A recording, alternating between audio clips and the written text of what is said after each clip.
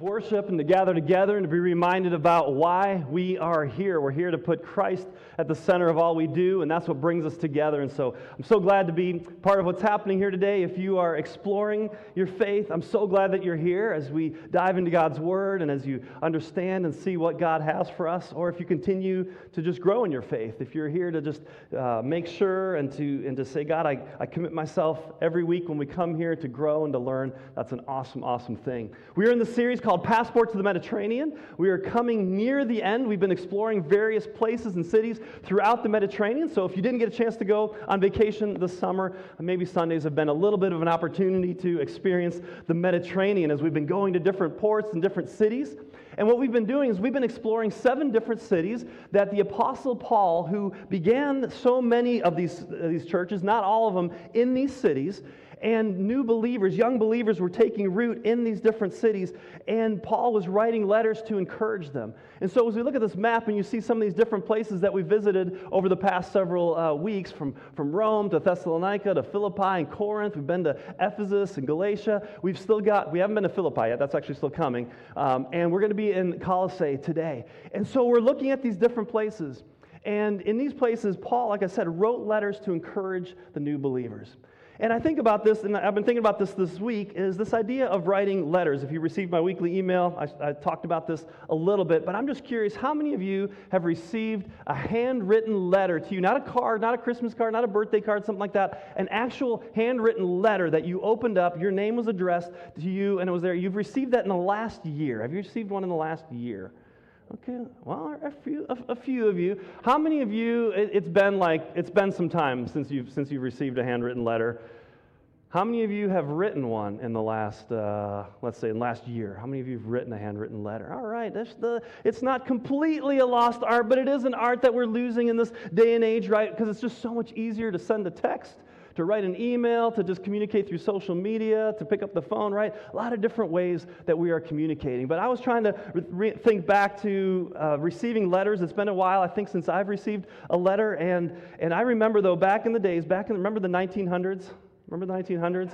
I was in high school in I graduated in 1990, right? So I was in those years, and I remember going actually to a summer camp and meeting a girl and striking up a friendship, and she actually went to college the next year, and then we would correspond. We wrote letters, and it was something about going to the mailbox and waiting for a return letter. Anyone else remember that?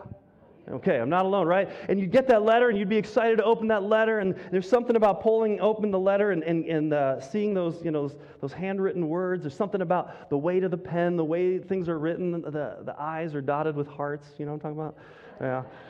To see your own name written, by somebody that you're interested in is a cool thing. And anyway, it was just cool. And then sometimes they would include, remember, like pictures that had to be taken to the store to be developed. And then, like, you didn't see them, you didn't know what they were until they came. You'd be like, send me some pictures, and they'd come in the mail. Anyway, it was a different day and a different time.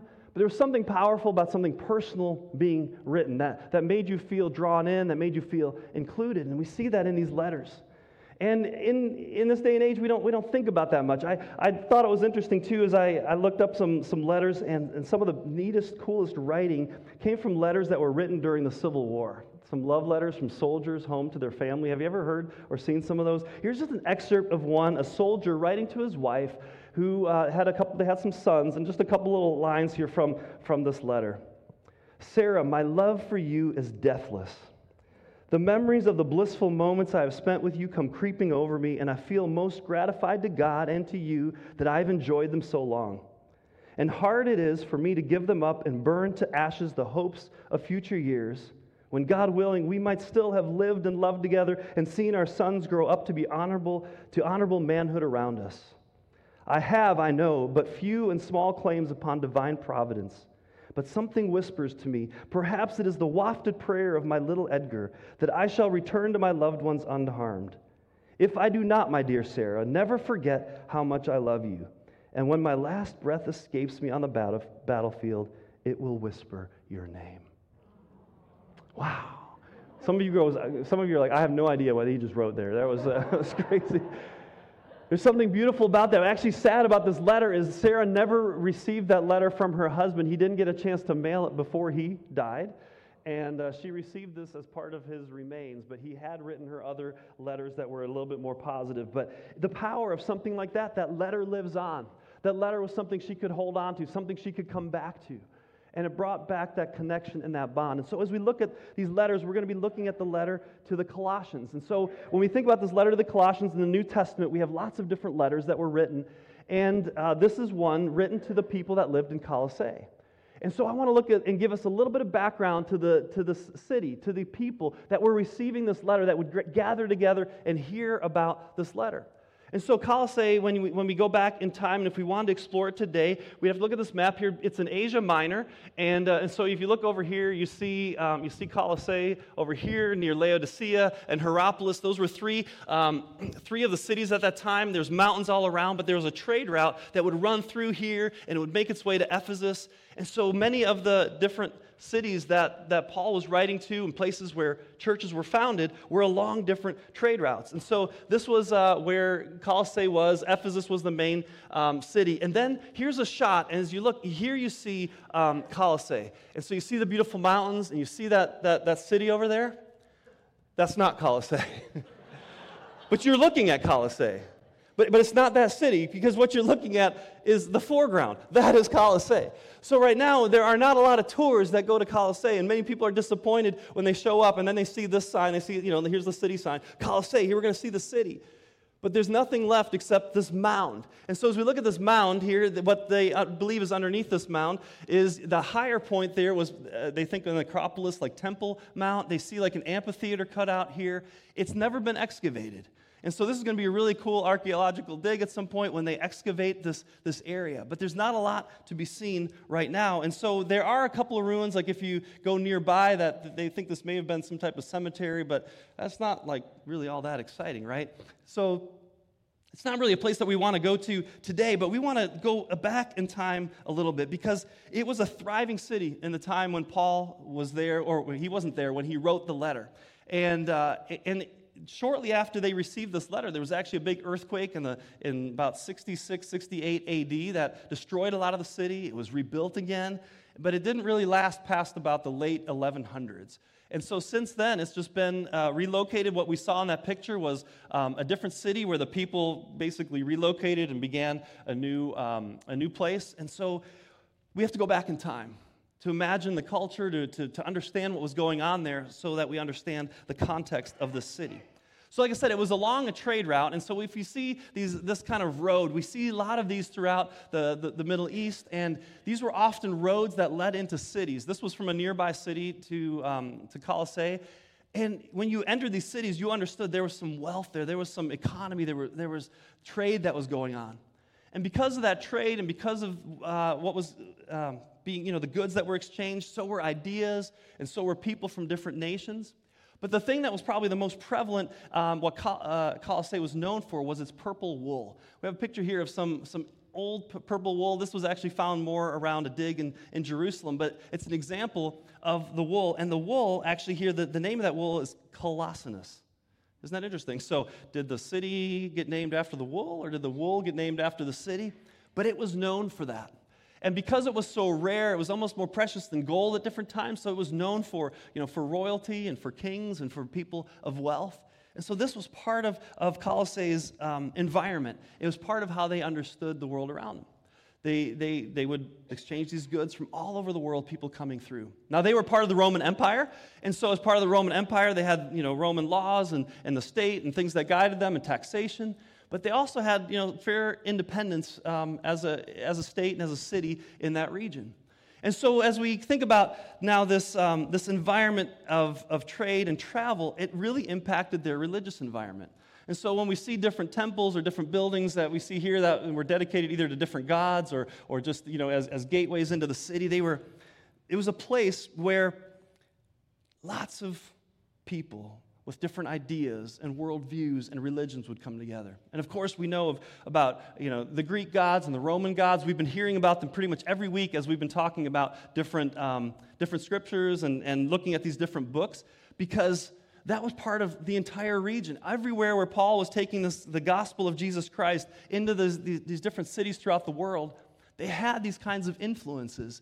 And what we see in Colossae was not only that they had these pluralistic religions, and you have your religion and your beliefs, but there was syncretism. And syncretism is a word where people would take different views and different beliefs and kind of merge them together and kind of blend and begin to make their own. And so they were beginning to take, even these new believers in the church were taking ideas of Christ in the church, and they were blending it together with some of the secular views, some of the pagan gods. There was angel worship that was also a part of a lot of the religion in the city. And so a lot of this blending together was happening. A scholar who wrote a book on Colossians, the book was called The Colossian Syncretism. Dr. Clinton writes this: the Colossians tried to combine the apostles' teaching about Christ with local pagan and Jewish folk beliefs. As a result, they were blind to the liberating power of the indwelling Christ, the supreme creator and Lord of all spiritual principalities and power. So here's this idea of Christ is so magnanimous, and yet they were taking and they were blinded to that and blending some of these things together. And so into this context, Paul is now writing a letter. And we see throughout the Bible, it often talks about Paul in chains or Paul under house arrest. And here's a depiction of him that somebody drew up, and he would often have people that were helping him, whether it was a scribe, whether it was just an assistant. And so he was writing letters to different churches. Now, what's interesting when it comes to Colossae in the Colossian church, Paul never visited this church. He had hoped to visit it someday. He didn't start the church. It was started by a man named Epaphras who was actually with Paul in Rome while he was waiting for his trial. And so Epaphras and some others from that area, a man named Onesimus, an escaped slave from Colossae, was also with Paul. And so Epaphras and Onesimus, they were telling him all about this church. They told him about the city and what was going on. And so Paul knew about what was happening there. He knew what the believers were dealing with, and so he wanted to write them a letter. And he wanted to encourage them. And one of the letters that he actually wrote 4 letters from prison that he sent out. We have the letter to the Ephesians, we have the letter to the Philippians, and then we actually have 2 letters to the Colossians. Now you might wonder, your Bible doesn't have like 1st and 2nd Colossians, it only has Colossians. The second letter that was written to the area of Colossae was a letter addressed to Philemon or Philemon. Have you seen that in your Bible? A small book, Philemon. Philemon was actually a member of the congregation there, of the church that gathered in Colossae. And Onesimus, who I just mentioned earlier as an assistant to Paul, was actually an escaped slave from Philemon. And so when we have this letter to the Colossians, there's actually another letter that came back and was sent as well. It was the letter to Philemon, who was a member of that congregation. And wouldn't you know it, Paul sent Onesimus as one of the people back to Colossae to bring this letter and to talk to those folks. So imagine what was going on. A slave who had escaped, who had left, and now going back to where his master is and the church that's there and all that he's experienced. And so in this context that Paul is writing, and he's going to send a letter and he wants to encourage the church. And so then we have old manuscripts. You see maybe it was written on papyrus, maybe it was some kind of ink, and this was some Greek writing. And so these letters were written, and then they were delivered in person. Right? They weren't sent by any other way. Paul would send some messengers that were known and respected, and then he would bring these letters to the church. And the church would gather, and the church would read them. And often the instruction was, now, not only for you, but you pass this letter on to others. Like when we do our VBS decorations and things like that, we pass them on to other churches, right? We get to share, we get to hear more. So they would receive letters from others, and this is how the Bible began to form, the New Testament. These letters were instructive for how to live our life and how to understand our faith. And so Paul would write this letter, and so he sent this letter back with Onesimus and Tychicus, another man that was now going to bring this letter back. And so the church would gather, and now they were going to receive it. And I just happened to have the letter to the Colossians right here in this amazing fake yellow paper. And so the church would gather, and it wasn't just something where maybe they would read a single verse. They would want to hear, Paul wrote us. The Paul that everyone knows about, the Paul that is in prison for his faith, the Paul that is sharing the good news, Paul that had an encounter with Christ. He wrote us a letter. And so this morning, I want to read you the letter that Paul wrote the church. Because this is how it would happen. The church would gather together, and they would hear either as the Colossians themselves, or a letter that was, from somewhere else that was brought to them, but this was a letter addressed to them. So, you ready to hear the letter? I want you to listen, and if you want to follow along, I'll have a couple of scriptures on the screen, a couple of highlighted scriptures, or if you want to read along, I'm in the New Living Translation. But there's something about the lost art of just listening and just hearing in context, not just a single verse or two, but to hear it in context, knowing what was happening, knowing the environment that was there a little bit that I was able to explain to you in Colossae. And so the letter begins. This letter is from Paul, chosen by the will of God to be an apostle of Christ Jesus, and from our brother Timothy. So Timothy was with him too, and so he's sending this letter together. We are writing God's holy people in the city of Colossae who are faithful brothers and sisters in Christ. May God our Father give you grace and peace. We always pray for you, and we give thanks to God, the Father of our Lord Jesus Christ. For we have heard of your faith in Christ Jesus and your love for all God's people, which come from your confident hope of what God has reserved for you in heaven. You've had this expectation ever since you first heard the truth of the good news. This same good news that came to you is going out all over the world. It is bearing fruit everywhere by changing lives just as it changed your lives from the day you first heard it and understood the truth about God's wonderful grace. You learned about the good news from Epaphras, our beloved co-worker. He is Christ's faithful servant, and he is helping us on your behalf. He has told us about the love for others that the Holy Spirit has given you. So we have not stopped praying for you since we first heard about you. We ask God to give you complete knowledge of his will and to give you spiritual wisdom and understanding. Then you will always honor and please the Lord, and your lives will produce every kind of good fruit. All the while, you will grow as you learn to know God better. So he's continuing to greet here, and he says, we also pray that you will be strengthened with all his glorious power so that you will have the endurance and patience you need. May you be filled with joy, always thanking the Father. He has enabled you to share in the inheritance that belongs to his people who live in the light. For he has rescued us from the kingdom of darkness and transferred us into the kingdom of his dear Son, who purchased our freedom and forgave our sins. And so Paul just begins with this amazing greeting to let him know, like, I've heard about you, and Epaphras has talked about you, and man, I've heard so many good things. You're honoring God. He's changing your lives. The good news that you first heard, way to go. You embraced it, and positive things are happening. So he celebrates that with them, and now he's going to get into what is a beautiful poem, actually, like this high writing about Christ. And the word Christ, actually in this letter, if you hear about it, was 43 different times the word Christ in just 4 chapters. I think Paul understands something here, that the importance of who Christ is critical for this church to understand. It's critical for us to understand. So here's what he writes. He says, Christ is the visible image of the invisible God. He existed before anything was created and is supreme over all creation. For him, God created everything in the heavenly realms and on the earth. He made the things we can see and the things we can't see, such as thrones, kingdoms, rulers, and authorities in the unseen world. Everything was created through him and for him. He existed before anything else, and he holds all creation together. Christ is also the head of the church, which is his body. He is the beginning, supreme over all who rise from the dead, so he is first in everything. For God in all his fullness was pleased to live in Christ. And through him, God reconciled everything to himself. He made peace with everything in heaven and on earth by means of Christ's blood on the cross. So you can't miss what his understanding about Christ.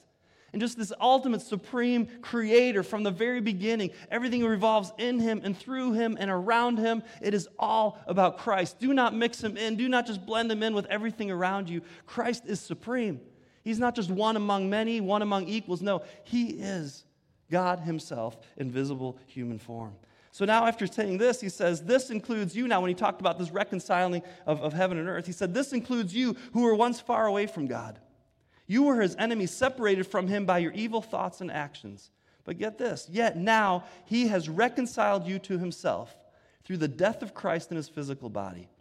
As a result, he has brought you into his own presence, and you are holy and blameless as you stand before him without a single fault. I mean, think about that. Before our heavenly Creator, because of what Christ did, you are faultless, you're blameless. I mean, this is the gospel, this is the good news, this is what Christ has done for us. But now he's saying, look, you know this, you've learned this, you've accepted this, but he goes on, but you must continue to believe this truth and stand firmly in it. Don't drift away from the assurance you received when you heard the good news. The good news that has been preached all over the world. And I, Paul, have been appointed as God's servant to proclaim it. So Paul establishes this foundation. Remember who saved you. Remember what he saved you for. And now Paul explains his work. He explains his mission. And just like you would share in a letter, here's a little bit what I'm dealing with, or here's why I'm doing what I'm doing. So Paul talks a little bit about what he's up to. He said, I'm glad when I suffer for you in my body, for I am participating in the sufferings of Christ that continue for his body, the church. God has given me the responsibility of serving his church by proclaiming his entire message to you. This message was kept secret for centuries and generations past, but now it has been revealed to God's people. For God wanted them to know the riches and glory of Christ are for the Gentiles too. And get this, and this is the secret. You want to know the secret? Christ lives in you. That's the secret. That's the powerful, life-transforming truth. That Christ lives in you. He is supreme over all things, and yet he is resident in you. He says this gives us assurance of sharing his glory. So we tell others about Christ, warning everyone and teaching everyone with all the wisdom God has given us. We want to present them to God, perfect in their relationship to Christ. That's why I work and struggle so hard, depending on Christ's mighty power that works within me. I want you to know how much I have agonized for you and for the church at Laodicea and for many other believers who I have never met personally. I want them to be encouraged and knit together by strong ties of love. I want them to have complete confidence that they understand God's mysterious plan, which is Christ himself. In him lie hidden all the treasures of wisdom and knowledge. You want wisdom and knowledge?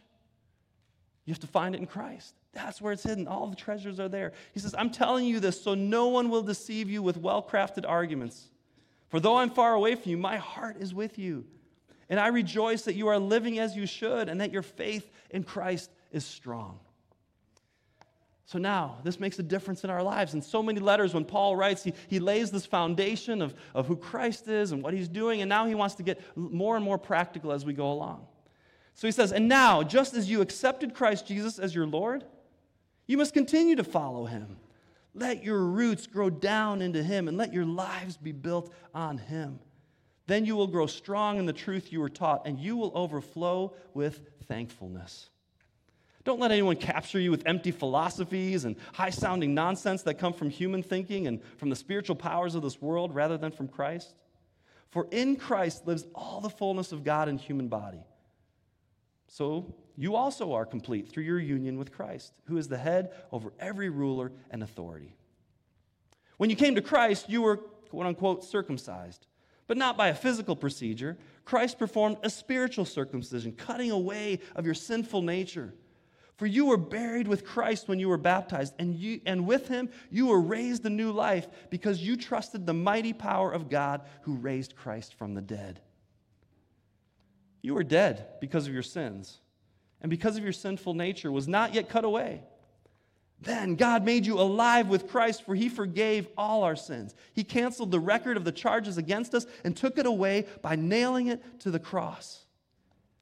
In this way, he disarmed the spiritual rulers and authorities. He shamed them publicly by his victory over them on the cross.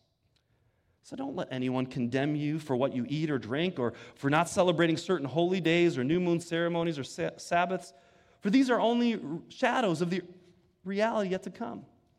And Christ himself is that reality. Don't let anyone condemn you by insisting on pious self-denial or the worship of angels, saying they have had visions about these things. Their sinful minds have made them proud, and they are not connected to Christ, the head of the body. For he holds the whole body together with its joints and ligaments, and it grows as God nourishes it. You have died with Christ, and he has set you free from the spiritual powers of this world. So why do you keep on following the rules of the world? It's a good question, isn't it? Rules such as don't handle, don't taste, don't touch. Such rules are mere human teachings about things that deteriorate as we use them. These rules may seem wise because they require strong devotion, pious self-denial, and severe bodily discipline, but they provide no help in conquering a person's evil desires. And then he calls them to be living a new life. He calls us to live a new life. He says, since you have been raised to new life with Christ, set your sights on the realities of heaven, where Christ sits in the place of honor at God's right hand. Think about the things of heaven, not the things of earth. For you died to this life, and your real life is hidden with Christ in God. And when Christ, who is your life, is revealed to the whole world, you will share his glory. See, it's not about our life. We've died to this life, and now our life is in Christ. And when we are in Christ and Christ is in us, we share the same glory that Christ has. And Paul is reminding them of this. So now he challenges them. He says, so put to death, and he challenges us. So put to death the sinful earthly things lurking within you. Have nothing to do with sexual immorality, impurity, lust, and evil desires. Don't be greedy, for a greedy person is an idolater, worshiping the things of this world. Because of these sins, the anger of God is coming. You used to do these things when your life was still a part of this world, but now is the time to get rid of anger, rage, malicious behavior, slander, and dirty language. Don't lie to each other, for you have stripped off your old sinful nature and all its wickedness. Put on your new nature and be renewed as you learn to know your Creator and become like him. In this new life, it doesn't matter if you are Jew or Gentile, circumcised or uncircumcised, barbaric, uncivilized, slave or free. Christ is all that matters, and he lives in all of us. Since God chose you to be the holy people he loves, you must clothe yourself with tender-hearted mercy, kindness, humility, gentleness, and patience. And make allowance for each other's faults and forgive anyone who offends you. Remember, the Lord forgave you, so you must forgive others. Above all, clothe yourselves with love, which binds us all together in perfect harmony. And let the peace that comes from Christ rule in your hearts. For as members of one body, you are called to live in peace and always be thankful. Let the message about Christ in all its richness fill your lives. Teach and counsel each other with all the wisdom he gives. Sing psalms and hymns and spiritual songs to God with thankful hearts. And whatever you do or say, do it as a representative of the Lord Jesus, giving thanks through him to God the Father. And now he wants to say a word to Christian households. He gets very specific. Let's get very detailed in following Jesus changes the way we live. You see, in the Roman Empire, when the household, the way it was configured was in a patriarchal society, and the father ruled with an iron fist. What father said goes. The wife was secondary, and she had very few rights, and actually without her husband's blessing, there were not a lot of rights. She maybe took care of the home. The kids, well, if they were boys, maybe they got some extra attention, eventually be raised as men, but there was a climate of harshness, there was a authoritarianism in that environment. And of course, a lot of the homes also had slaves. And these were folks that's what they did. They lived in these households. They served the master. They were either conquered as Rome came through and expanded its empire. And that was just part of the culture that homes and families had these relationships. And so he addresses these now. And remember, Onesimus was one of those slaves that he's actually sending back and sharing this message. He says, wives, submit to your husbands as is fitting for those who belong to the Lord. Husbands, love your wives and never treat them harshly. Children, always obey your parents, for this pleases the Lord. Fathers, don't aggravate your children, or they will become discouraged. Slaves, obey your earthly masters in everything you do. Try to please them all the time, not just when they are watching you. Serve them sincerely because of your reverent fear of the Lord. Work willingly at whatever you do as though you were working for the Lord rather than for people. Remember that the Lord will give you an inheritance as your reward, and the master you are serving is Christ. But if you do what is wrong, you will be paid back for the wrong you have done, for God has no favorites. Masters, be just and fair to your slaves. Remember that you also have a master in heaven. And now you may wonder and say, why didn't Paul condemn slavery? And where do we read that? But what we see here is already a radical shift in this idea of understanding that masters and slaves, though they may have different positions in authority in this world, they are to be considerate and kind and treating them well. And we see scriptures throughout the Bible that talk about fair treatment, which again is a far cry still from advocating for freedom. But it is a huge step in the direction that said, not like the society does, not in a way of harsh treatment. And as we'll see in here, and even if we had time to get into the letter to Philemon, remember Onesimus was the slave who ran away from him? It was Paul advocating for Onesimus' freedom. And he's saying, acknowledge him as a brother in the Lord, that in the church, and as he writes here, you are equals in Christ. And that was huge, and that was radical in that space. And so Paul is saying in the household, there's a different way in which Christians interact and live with one another, not like the world does. Then he encourages them for prayer here as we near the end of the letter. He says, devote yourselves to prayer with an alert mind and a thankful heart. He says, pray for us too, that God will give us many opportunities to speak about his mysterious plan concerning Christ. That is why I am here in chains. Pray that I will proclaim this message as clearly as I should. Isn't it awesome? Paul didn't matter where he was, what condition he was in. He wanted to proclaim the good news about Jesus, and he just continued to ask for prayer. However I can do that, help me, pray for me. And then he challenges us. Live wisely among those who are not believers and make the most of every opportunity. Let your conversation be gracious and attractive so that you will have the right response for everyone. As Paul closes his letter, we see that this was written into a very specific time and place, into a people that he knew and loved or had heard about, and that there was communion and there was relationship between people and believers in different churches and different places. And so just think about some of these names, or as you hear them, we're going to list them on the screen, but maybe these would be your names if the letter was written today. So he says, Tychicus will give you a full report about how I am getting along. He is a beloved brother and faithful helper who serves me in the Lord's work. I have sent him to you for this purpose, to let you know how we are doing and to encourage you. All right, so Paul's now sending him, Tychicus, he's the messenger. He's the one he's sending to build this connection. Onesimus, a faithful and beloved brother. Wait, I thought he was one of the slaves that ran away. A faithful and beloved brother, one of your own people. He and Tychicus will tell you everything that's happening here. Aristarchus, who is in prison with me, sends you his greetings, and so does Mark, Barnabas' cousin. As you were instructed before, and I was going to put this on the screen, make Mark welcome if he comes your way. It's my favorite verse in the Bible. My life verse. All right, he goes on. Jesus, the one we call Justus, also sends his greetings. These are the only Jewish believers among my co-workers. They are working with me here for the kingdom of God, and what a comfort they have been.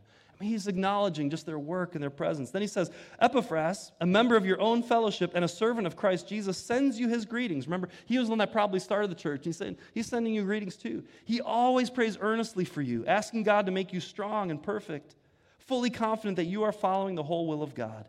I can assure you that he prays hard for you and also for the believers in Laodicea and Hierapolis. Luke, the beloved doctor, Luke who wrote the Gospel of Luke, Luke who wrote the book of Acts, sends his greetings, and so does Demas. Please give my greetings to our brothers and sisters at Laodicea, so the neighboring church, and to Nympha and the church that meets in her home. So she had a church that she was leading in her house. And after you've read this letter, pass it on to the church at Laodicea so they can read it too.